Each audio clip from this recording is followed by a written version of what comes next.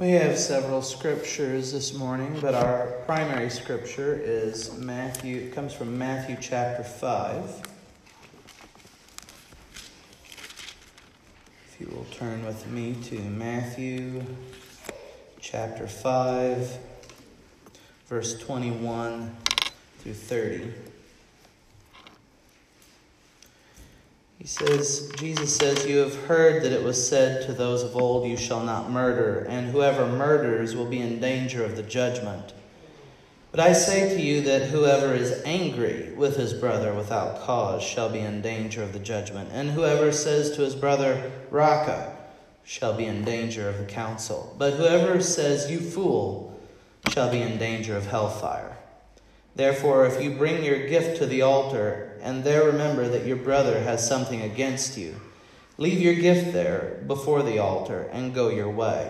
First be reconciled to your brother, and then come and offer your gift. Agree with your adversary quickly while you're on the way with him, lest your adversary deliver you to the judge hand you over to the officer, and you be thrown into prison. Assuredly, I say to you, you will by no means get out of there till you have paid the last penny.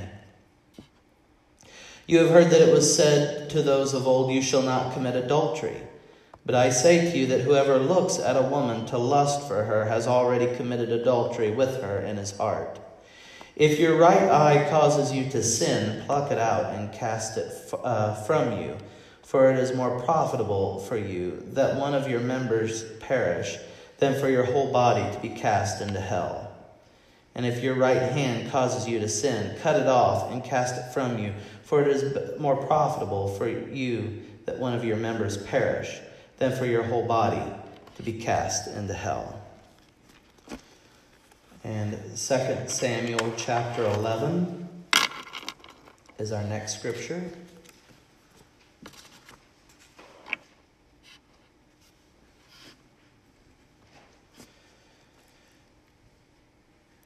It says, "It happened in the spring of the year, at the time when kings go out to battle, that David sent Joab and his servant with him and all Israel, and they destroyed the people of Ammon and besieged Rabbah. But David remained at Jerusalem. Then it happened one evening that David arose from his bed and walked on the roof of the king's house, and from the roof he saw a woman bathing, and the woman was very beautiful to behold. So David sent and inquired about the woman, and someone said, 'Is this not Bathsheba, the daughter of Eliam, the wife of Uriah the Hittite?'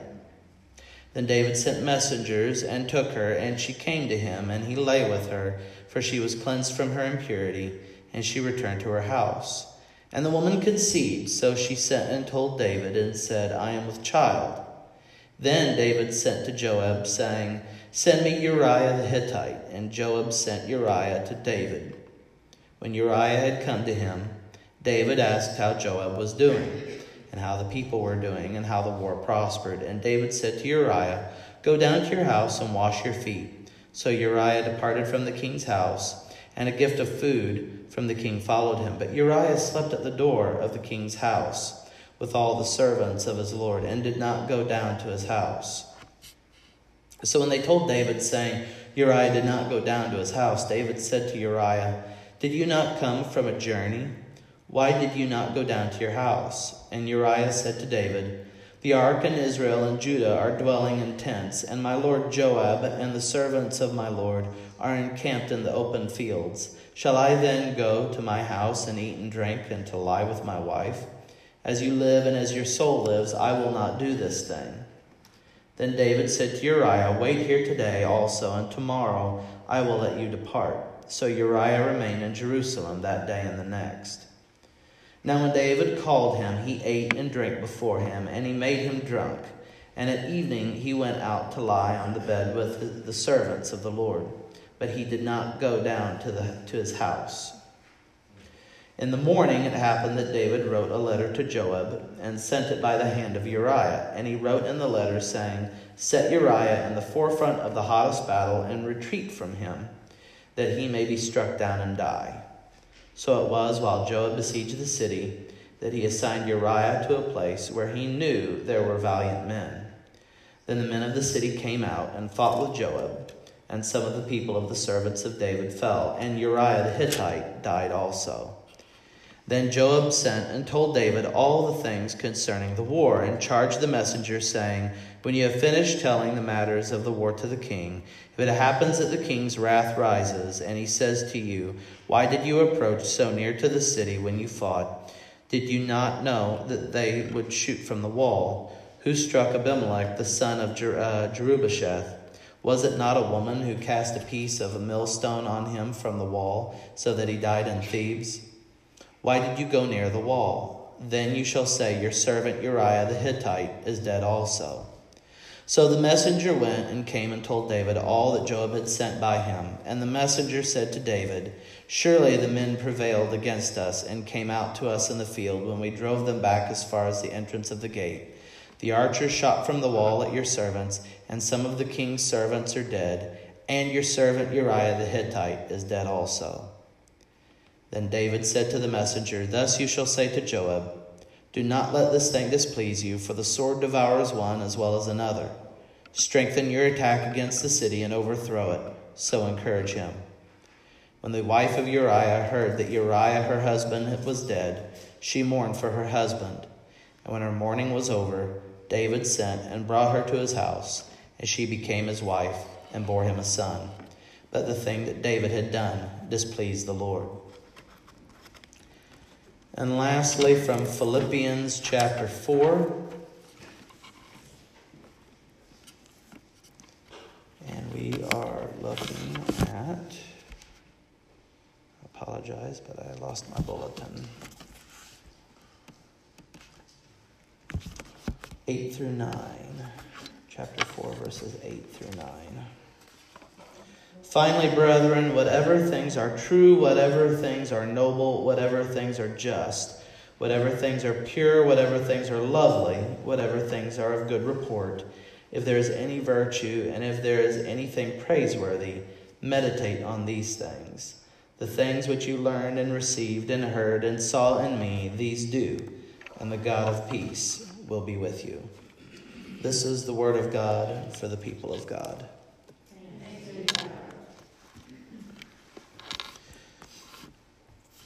As I began to think about this new Lenten season, I wanted to think about how we could look at Lent in perhaps a new way that wasn't quite so new. I want to explain a little bit. On today of all days, on Daylight Savings Day, this is not the day for me to be obtuse or complicated. I need to talk plainly, not just for yourselves, but for me as well. Otherwise, I could lose myself, and then we'll really be in a mess. Most of us are aware, at least I want to assume that most of us are aware, that Lent is a preparation season. It's kind of like Advent, all right? If you remember Advent leading up to Christmas, Advent is a preparation for people as they get ready to celebrate the joy of Christ's birth. But it also has a eschatological meaning that it has an end times meaning. Advent, we are also anticipating the day when some way, somehow, Jesus is going to come back into human history and he is going to make all things new. And so that's what Advent is about. And Lent is, in many ways, a counterbalance to Advent. They're not opposites, all right? They're more of different points on the same compass. So Lent is for preparation as well. Lent, on the other hand, anticipates the sacrifice of Christ on the cross and ultimately looks to the hope of the resurrection that we have in Easter. Lent is oftentimes associated with penance and remorse for sins, which is appropriate. It is good for us to have remorse over our sins, but even more so that we repent from our sins and change and seek to live a new life. We remember the sacrifice of Christ and that it was sin that caused him to have to be sacrificed. It was only Christ who could pay the price for our sins. And so it's easy to come into Lent with almost a melodramatic sense of remorse, almost seeking catharsis. If you're not familiar with the term catharsis, it's getting yourself feeling grief in order to feel better. Those of you who have lost loved ones know that sometimes that grief and sadness has a certain comforting quality to it. That's catharsis. Catharsis is not always bad. It's necessary.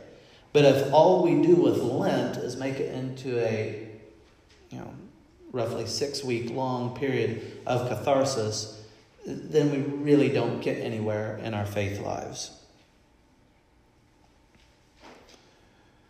We do need to feel remorse for our sins, but I don't think that Lent should be melodramatic. Too many of us, I think, become complacent in our faith, feeling that we have done what is necessary, and we can run the danger of thinking that we don't still have sin in our lives that needs dealt with and washed away.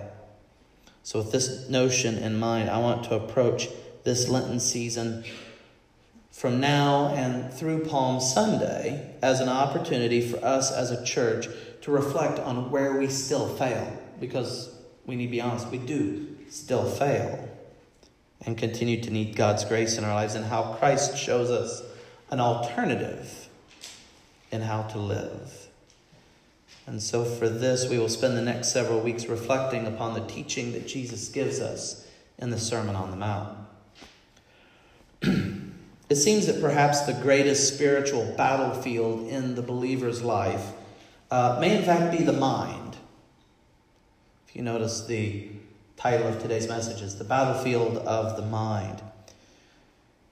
I don't know about the rest of you, but at least for me, it's where I spend most of my time, is in my mind. Or the ancients would say in your heart. The ancients didn't really designate between heart and mind. They were considered all the same thing. But most of us, I think, probably spend most of our time up in our head. We think a lot. When we're working and when we're not having to talk, we're in our minds, as it were. And the mind can be the source of great genius and creative beauty and some of the great and wonderful things that we see in our world. And it can also be the source of utter deviousness and outright evil. So the mind is a very complicated, complex thing. And I fear that too many Christians do not take the battlefield of the mind as serious as it is. In truth, we live in a world where our minds are constantly being bombarded by stuff, with ideas, with images and aspirations that, quite frankly, are not always wholesome and, in fact, can be harmful if we entertain them too far. Yet we give it very little thought. Today I say to you, we have all committed the sin of wasting our minds on that which does not benefit. And our example to learn from today is none other than King David. So, what is going on with King David? It says in the very beginning of the passage, it's the season when kings go out to war. Now, in this day and age, those nations that are led by a king or queen, generally, they don't go out and lead the armies with them. We don't see Queen Elizabeth II out with the military very often. Although, what I will say about Queen Elizabeth II is during World War II, she was in the military and she repaired military vehicles, something that a lot of people don't know about her. But the primary job of a king in ancient times was to be the primary war leader of the people. It was his job to protect the people. He was in charge of the military. In peacetime, he handled the administrative tasks. But in wartime, it was his obligation, it was his duty as king. It's like, today we say it's good to be the king, but, if you're wearing the crown and there's a war going on, well, it may not be quite so good to be the king because you're supposed to be out there fighting. But what does it say that David's doing? His army is out to war, but he isn't. He's staying at home. My mom used to tell me a saying that her grandmother told her, and that was that an idle mind is the devil's workshop. When we spend too much time in our minds and not enough time doing what we're supposed to be doing, what ends up happening is we start to think a little too much, and we start to get ideas that maybe are not quite so good. And that is essentially what I think is going on with David. David is up on his roof, and he's looking out from the top of the palace, which is not too unusual. But I can kind of imagine himself talking to himself, saying, "Self, I've got it pretty good here, and I kind of like it here, and I'm glad that I get to stay in my palace and not have to sleep out on the hard, cold ground with the rest of my men." And suddenly, what does he do? He turns and he looks, and he sees a woman taking a bath on a rooftop. Now, there have been some that have tried to criticize Bathsheba for taking a bath on the rooftop, thinking that she was trying to seduce David. My understanding is that this is inaccurate, because it was normal to take a bath on your rooftop. And if David was the kind of man he should have been, he should have respected the lady's privacy and not been looking around. But he doesn't. He does, in fact, look around. But even at this point, he has not quite gone as far as sin. Instead, he begins to think. And this is where the Bible doesn't really explain it, but obviously David begins to think. And he begins to have a thought, and he decides to act upon it, and he calls her up. We all know what happens next, and ultimately she gets pregnant. And so now David has another problem. And he begins to think. And what does he end up doing? Does he go and confess his sin and make right? No. Instead, now he comes up with something new. First, he hopes that Uriah will come home and go to his wife, and that he'll be able to pull off the old trick, say, "Oh yeah, it's his." No. Uriah doesn't do this because he's a good soldier. He says, "It's not right for me to go home and spend time in my comfortable house while the rest of the men are at war." Maybe Uriah is giving a little bit of polite criticism to his king here at this point, because again, the king's job, he's supposed to be out in the field with his men, but instead he's in his comfortable house. Uriah, when he comes home, does he go to his comfortable house? No, he sleeps out with the men. So now David comes up with an even worse idea. He decides, you know what? I can't kill him myself, but maybe since there's a war going on conveniently, I can have him sent out where things are not going real well, and maybe he'll get killed. And then I could just say, "Oh, that's just too bad," and then move on. And that's exactly what happens. Ultimately, because he let his mind go where it shouldn't go, he ended up contemplating and acting upon how to kill a loyal military commander, someone who was supposed to be his friend. In my opinion, Jesus' words in Matthew seem to address this very situation. Jesus says, if you contemplate anger and violence, it's just as bad if you do anger and violence. Now, why does he say this? Because anger and violence starts in the brain. If we think angry, violent thoughts, then if we do it long enough, we are going to do angry, violent things. We wonder why we have such a problem with violence in our country. I don't want to get into the political debate of gun control and all, but where violence really begins is in the brain. People begin to think, I'm angry. What do I want to do about it? They dwell on their anger, and it turns into real violence. Contemplating deceit leads to deceit. If you think of ways to cheat and scheme and get away with things, then what's going to happen? You're going to become a cheating, scheming person. And Jesus gives a very stark, very stern warning here. He says, look, it'd be better if you gouged out your eye, if your eye causes you to begin to think sinful thoughts, than for the whole of you to be thrown into hell. Some translations don't get quite so explicit, but quite frankly, he's talking about the garbage heap of Gehenna, which is a really nasty place. talking about the place of refuse.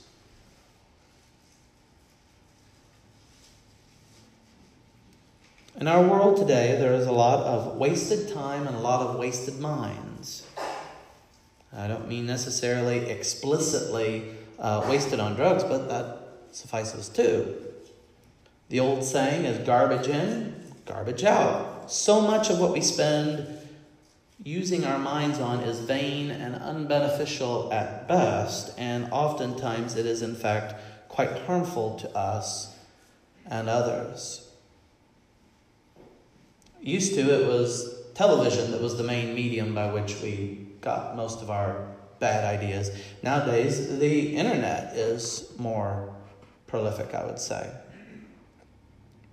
So much of what we spend our time on isn't helpful to us.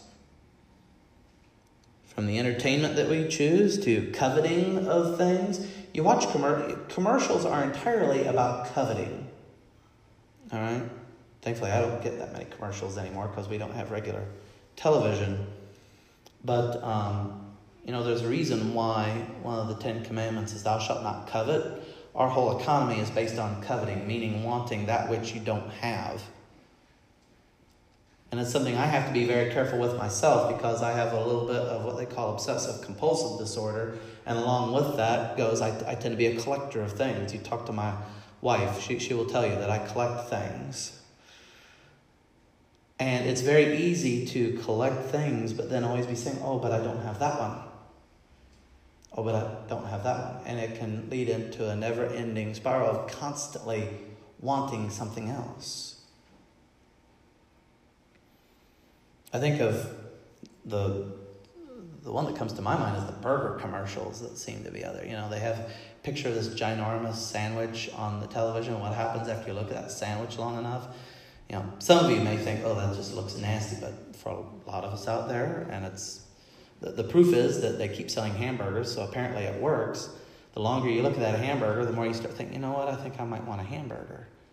Subliminal messaging. It's telling you this is what you should want.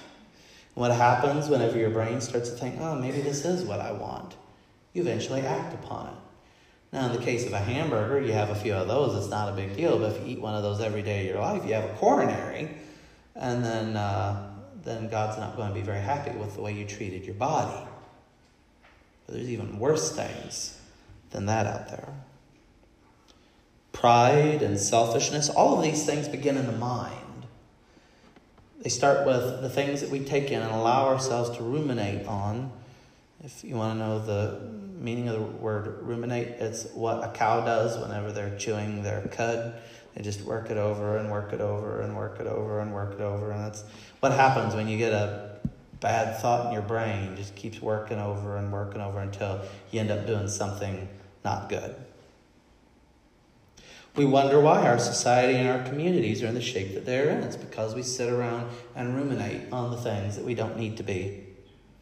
Even spending time thinking on what we want too much results in us not acting as servants. And that is the purpose of the mind that God has given us, is for us to be able to think of ways that we can love and help each other and love God. See, the end point of all of this, and I'm going to end, is that this mind of ours is not ours to waste. I think a lot of times we can think it's like, oh, well, I'm entitled to do whatever I want with my brain as long as I'm not doing something bad outwardly. It's like, no, Jesus is saying the thoughts that we have matter. The mind that we have is a gift from God, just like anything else. It's all from God, and so we should be using our minds daily to think and act on serving God and others and witnessing God's goodness to the world. And so let me begin to wrap it up here really quick. If the battlefield of the mind is a battlefield, and I say that it is, we must equip it in such a way that the enemy cannot use it for his own devices. And Paul gives us some suggestions on how to do this. He says whatever is true and holy and upright and pure and attractive and of good reputation, virtuous, and praiseworthy. In other words, if it meets those criteria, then it's good. And you can let it into your mind and you can work it over. You can ruminate on those things, because hopefully if you ruminate on those things, you'll do good things. It means that if we want to be truly faithful disciples, we should not allow our time and minds to be taken up with the things that lead us into sinful thought patterns, but instead focus on the things that Paul mentions. And if we need to get even plainer here, we can say Scripture, uplifting entertainment, because not all entertainment is bad. I'm not one of those that says all entertainment is bad, but be judicious in the entertainment that you choose. Positive behavior, positive hobbies, things that give us reason to celebrate, things that exercise the brain in a positive way to where we think more clearly and we're able to be more creative in positive ways. Let us confess to God today the areas that we have not used our minds for that which is good, and pray and ask Him to lead us to positive uses of the mind. Because when we win that war, only then do other victories become possible for us. And that is where we will go in the coming weeks. Amen. As we come to the end of our service today, our closing hymn is, O Master, let me walk with Thee.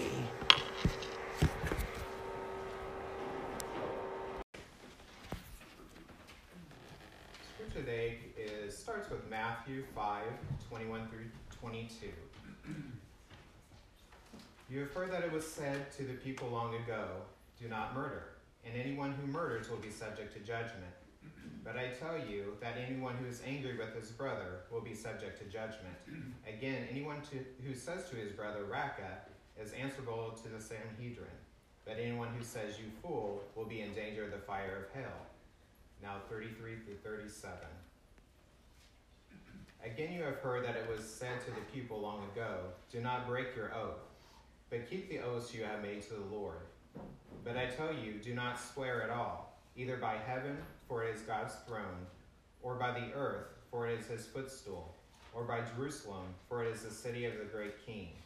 And do not swear by your head, for you cannot make even one hair white or black. Simply let your yes be yes, and your no be no. Anything beyond this becomes from the evil one. And I will be reading from James 3:1 through 12.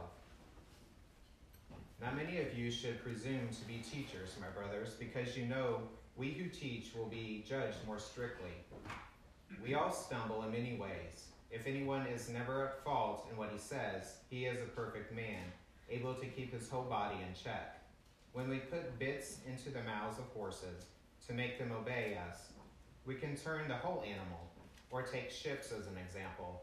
Although they are so large and are driven by strong winds, they are steered by a very small rudder wherever the pilot wants to go. Likewise, the tongue is a small part of the body, but it makes great boast. Consider what a great forest is set on fire by a small spark. The tongue also is a fire, a world of evil among the parts of the body. It corrupts the whole person, sets the whole course of his life on fire, and it's itself set on fire by hell.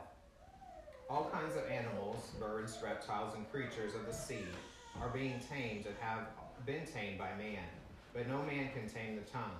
It is a restless evil full of deadly poison. With the tongue we praise our Lord and Father, and with it we curse men, who have been made in God's likeness. Out of the same mouth come praise and cursing. My brothers, this should not be. Can both fresh water and salt water flow from the same spring? My brothers, can a fig tree bear olives, or a grapevine bear figs? Neither can a salt spring produce fresh water.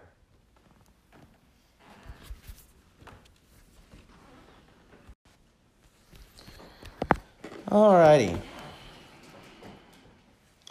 Well, as you can probably tell today, based on the title of my sermon and the scriptures that we read and the children's sermon, we're going to talk today about the words that we use. And if you'll remember, we are in a Lenten series right now, dealing with the areas where we as God's people still fail because we're human beings, and we need to continue to seek God's grace to help us be more and more like Jesus. And as I mentioned to the kids, there is this old saying that says, "Sticks and stones can break my bones, but words will never hurt me." And that's a load of rubbish. It is an utter load of rubbish. Any of us who have been around long enough are well aware of how badly words can hurt. Sometimes words hurt worse than physical pain, depending on the situation. It's interesting, I think, that within the Scriptures where we find Jesus addressing the sins of the mind, because again, if you remember last week, we started with the beginning of conquering these sins is starting in the mind. We have to let God have control of the way we use our mind to begin with. And where Jesus is talking about anger and lust and these other things that begin in the mind and in the heart, we also find worked in there the sins of words spoken to do harm. That's the reason why we have a little bit of repetition in the Scriptures this week. If the mind is where sin and hurtfulness is conceived and created, then the mouth is the gun through which the hurtfulness of the mind is most often unleashed. As we look at our Scriptures today, we can get an idea of how hurtful words can be. And Jesus in the Sermon on the Mount makes clear the origin of hurtful words, and his brother James in his epistle makes clear their destructiveness.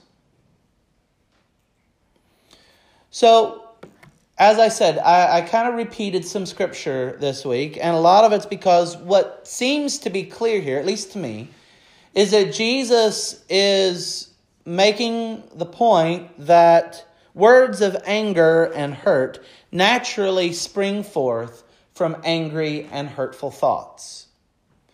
We say angry and hurtful things because we let angry and hurtful things ruminate in our brain. The other point on words that Jesus talks about is the issue of lying and the truth. Words do not necessarily make a thing true. And in times past, and even in our courts today, what do they do when they bring someone in? They say, "Do you swear to tell the whole truth, nothing but the truth, so help you God?" They make you swear on God's name. And Jesus actually discourages that because oath speaking is in vain. And why is this? Well, first of all, he goes through this explanation that generally the things that people swore upon were things related to God, either God himself or talking about Jerusalem or the temple being like God's footstool, the heavens being where God resides, and things like that. And he basically says, look, you can swear something to the moon and back, and if it's not true, it's still not true. Saying it's by God or by heaven or by Jerusalem or the temple, if it's a lie, it's still going to be a lie. So, and if you tell the truth, then all that oath speaking doesn't really matter because you've said what's true anyway. So, where we're getting into here is issues dealing with truth and lies. And these things are interrelated, hurtful words and lying, because if we read the news enough, which I try not to do too much anymore, what you find is lying hurts people. It destroys reputations. It destroys people's lives and families. Lies cause real damage to people's lives. And Jesus is very clear that anything other than the truth, he says, let your yes be yes and your no be no. In other words, the truth. Anything else is, he says, from the Satan, the evil one, the deceiver. In the Gospel of John, Jesus refers to the devil as the father of all lies. So see, this is why he would say anything other than the truth is from the evil one, because it's a distortion of reality, a manipulation to try to get something the way you want it to be. Because when people lie in order to benefit in some way. Maybe the benefit they're trying to drive is hurting someone. Maybe they're trying to make money. We've seen in the last 20 years the downfall of many businesses because of lying in business. People that are not honest in business. And I think Bernie Madoff is still in prison. I know that was probably 10, 15 years ago. But people who distort the truth for benefit, it causes damage. And we can see the damage it caused. We had a long recession in many ways as the result of lies. Because people lied, millions of people lost jobs. Houses were foreclosed on. So lies do cause damage. Jesus' brother James, in his letter, the book of James. And the book of James is kind of a favorite of Methodists.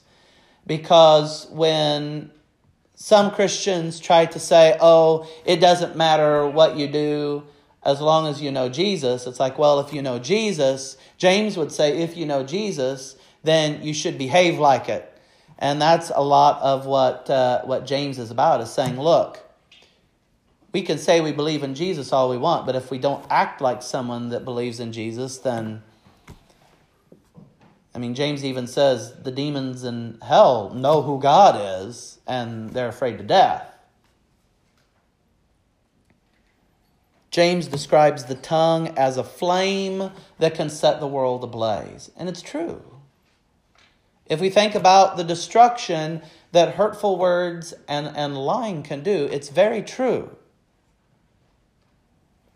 When I think about the situation in our world today, and one of the things I'll kind of throw out there, if you notice that, those of you who are friends with me on Facebook, I'm not, not everybody has Facebook, but those of you who are friends with me on Facebook, I've gone inactive on Facebook for Lent because I'm giving up social media for Lent. And I can already feel in 2 weeks, I feel so much happier and better for it.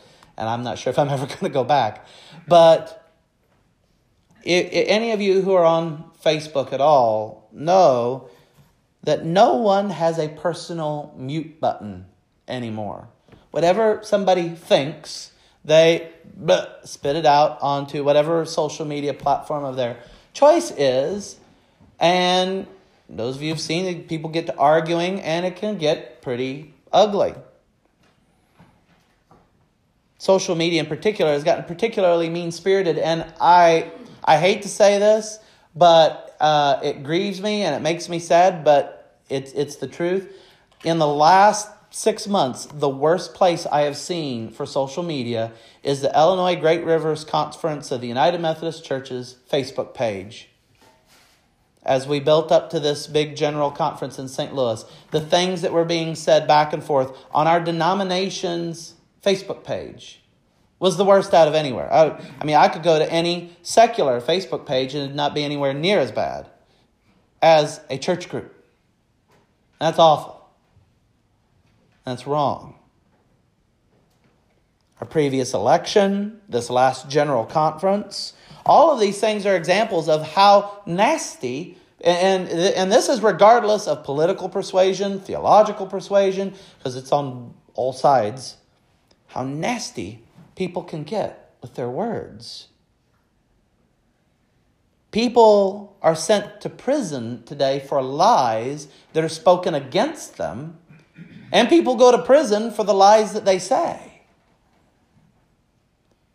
I'm also reminded, especially with the children that are here today, of the sad truth and statistics of the impact of of bullying in schools today. And sadly, the number of children that end up taking their lives because of bullying. Anyone who says that words can't hurt must be very sheltered. And as I said, some of the worst out there are supposed to be Christian. Jesus' brother James says this shouldn't be so. And it's right. He's right. He says out of the same mouth we pray to God and then say terrible things against our friends and family members. And it's not right. Jesus says of hurtful words that we should go and make it right with our brother or sister. If we have hurt someone with our words, we should go and make it right. Do what is necessary. Our blurb for today says, be careful with your words. Once they are said, they can only be forgiven and not forgotten. It's very true. And I know this from my life of horrible things have been said to me, that I can never forget them. I can forgive. And that's one of the things that might be a topic for another sermon series is forgiveness and forgetting are two different things. And I've had some people in our churches ask me about that before. If you have to forget to truly forgive, and no, I don't believe that. So, because there are some cases you won't forget. But the comfort is that you can forgive and you can be free of that pain. But we need to, in the cases where we have caused hurt, we need to be willing to go and seek out those we have hurt to make things right. Anyone who has lied for personal gain at another's expense needs to let the truth be known and repay what is owed. Because Jesus also says the truth will set you free. Sometimes the truth is hard, but it's easier to live with the truth than a lie. Seek out those who are the victims of words and lift them up, and don't let them be a victim anymore. If you have been a victim, let forgiveness in your heart and don't let the violence continue. God gave us mouths to bless others and worship and praise Him. Open yourself to God's saving grace, that your words may be used to build, strengthen, help, and heal. And with God's help, all of us can do that. Amen.